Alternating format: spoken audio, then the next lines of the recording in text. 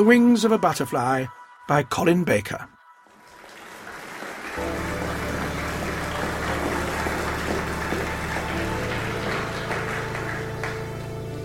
It had all started when the Doctor visited his old tutor, Duotheros, on Gallifrey, after the old historian had invited him to the presentation to the Academy of his landmark paper on time displacement correction in the event of causal anomaly. Afterwards, they had chatted in Duotheros' study quarters. "Let me get this right." The Doctor had been intrigued by Duotheros' request. "You want me to travel to this place... what's his name? Bixor. Bixor? Bixor. In the Clamis Spiral?" A memory had stirred in the Doctor's mind. He rarely forgot a planet he had visited, but the fine details sometimes eluded him. "Yes," Duotheros replied. "It is really very odd.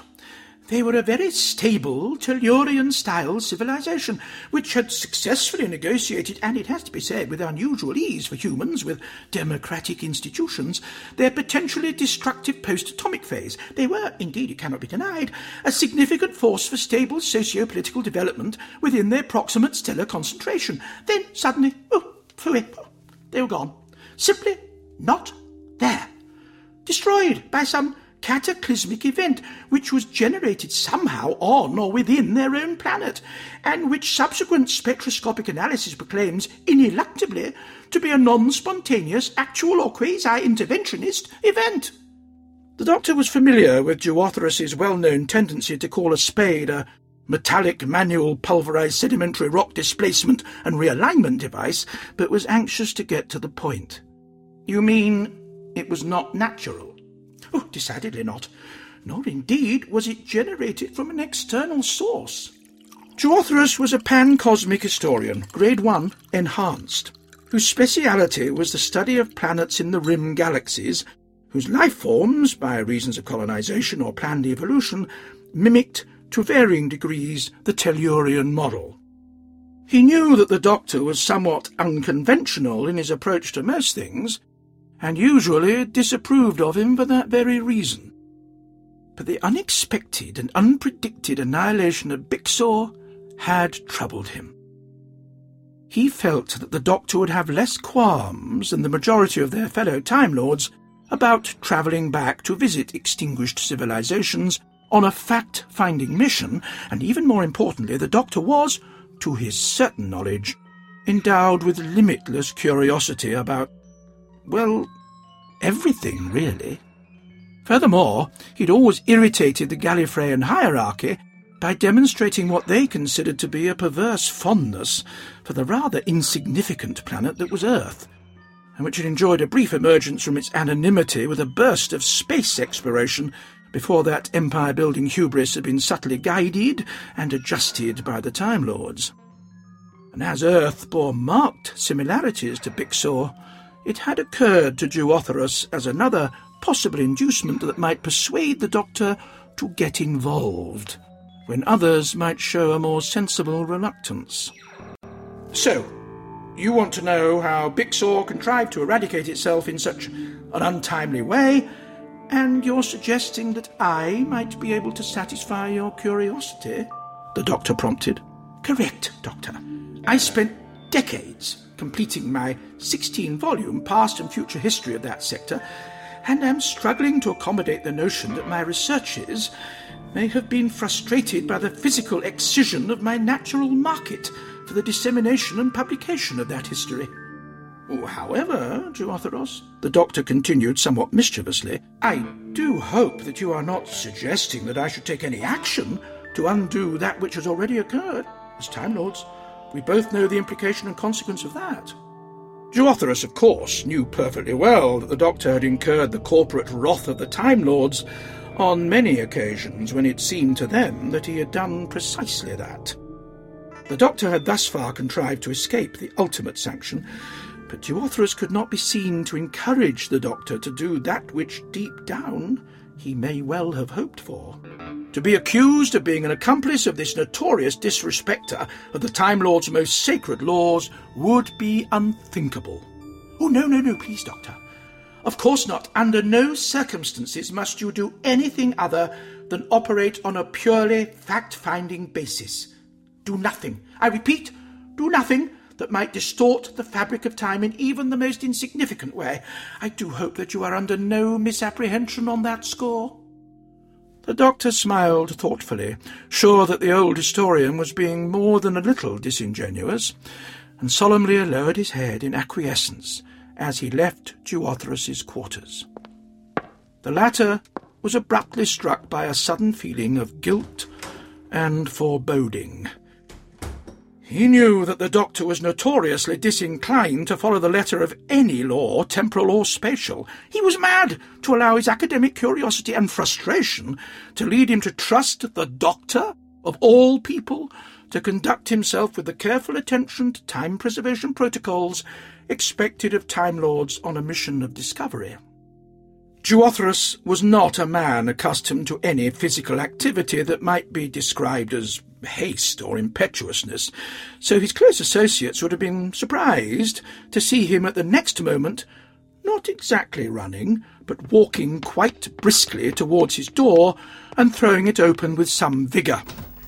His intention was to call after the doctor and firmly countermand his previous request. Much better not to take any risks after all. Academia and reckless time exploration were uncomfortable bedfellows.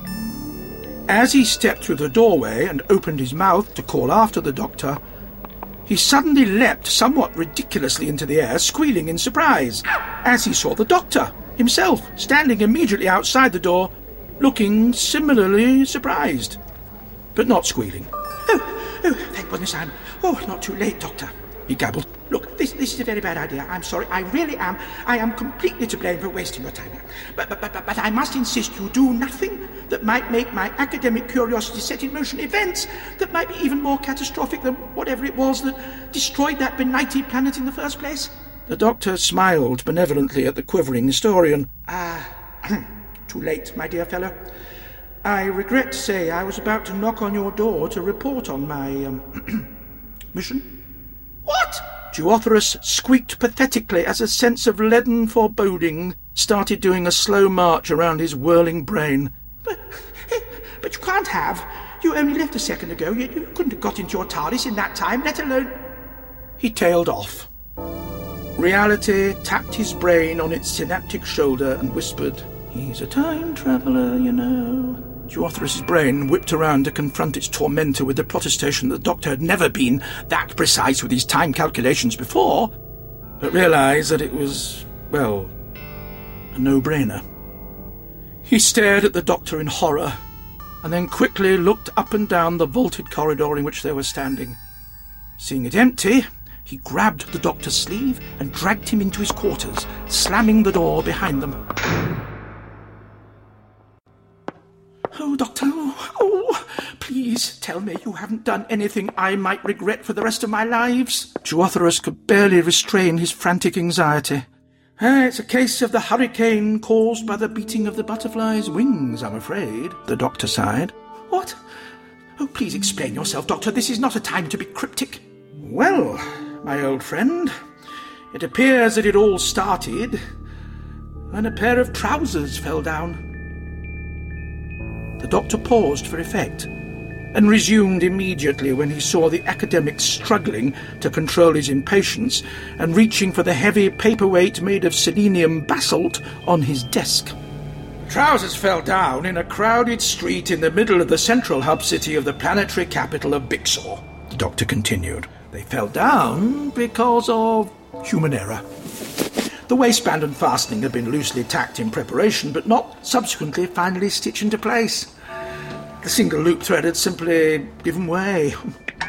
Human beings, universally it seems, are diverted, distracted and delighted by such trifling events. And in the ensuing merriment, a pickpocket took the opportunity to ply his subtle trade. Having removed the personal mobile transport facilitator of his victim, he located the vehicle which it powered, and in a fit of unwonted generosity, gave his foot-powered wheeled vehicle to a young boy on a street corner, and drove off.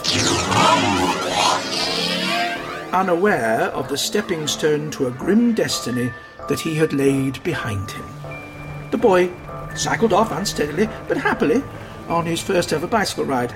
He wobbled into the path of a multiple goods transport machine which, swerving to avoid him, ploughed into a high-voltage electricity substation, plunging the entire manufacturing sector into a powerless state which took hours to rectify. At the moment of re-electrification, in a vector module assembly plant adjacent to the scene of the accident, the manufacturing line jerked back into life. 16 modules were imprinted twice with their circuitry and were subsequently installed in the fail-safe navigation and propulsion system of an aerial transport drone, which was used to convey fissile materials to the capital's central nuclear power generation plant. When the drone's automatic system developed a fault, the backup system was deployed and the doubly imprinted vector modules activated. As luck would have it, the drone was passing over the only active Paracyan volcanic fissure on Bixor. The drone accelerated to sublight speed as it dived vertically into the molecular soup in the mantle of the planet. The fissile material reacted with the thereby accelerated neutrinos, and the planet literally exploded.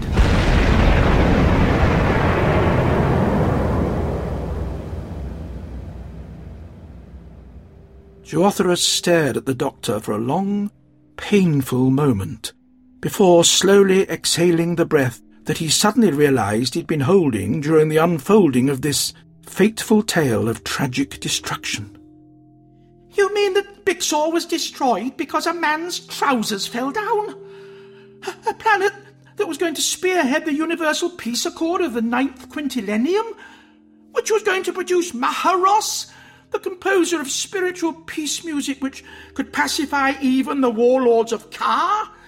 Which would have produced the man who discovered the benign parasitic enzyme that would convert superfluous human fat into transmittable energy to power portable computers and music players?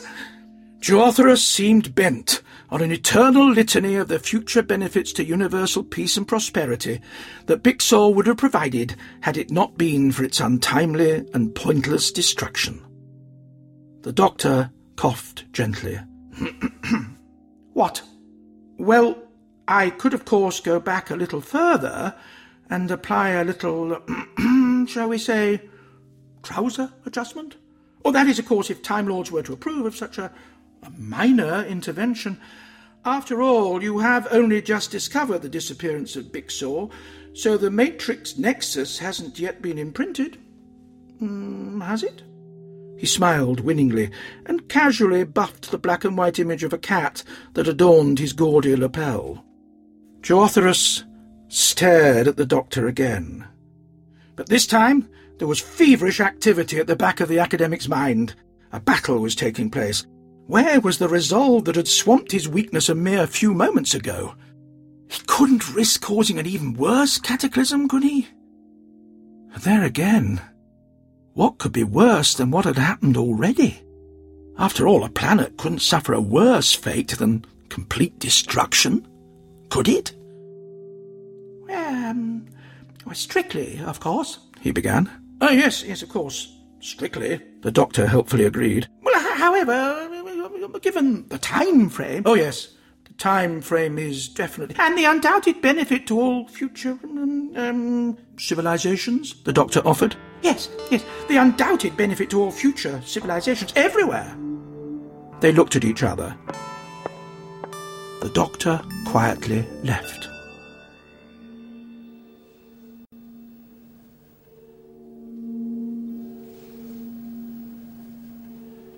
He returned to Bixor. This time he discovered why the trousers had been imperfectly made.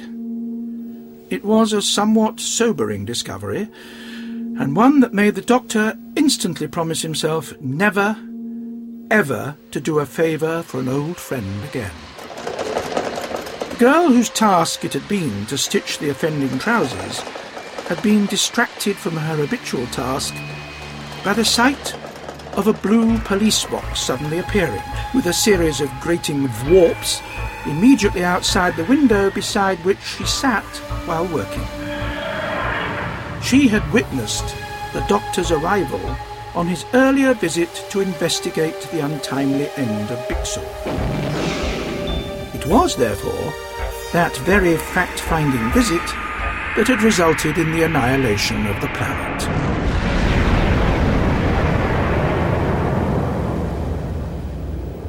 In the light of this discovery, the Doctor had no compunction.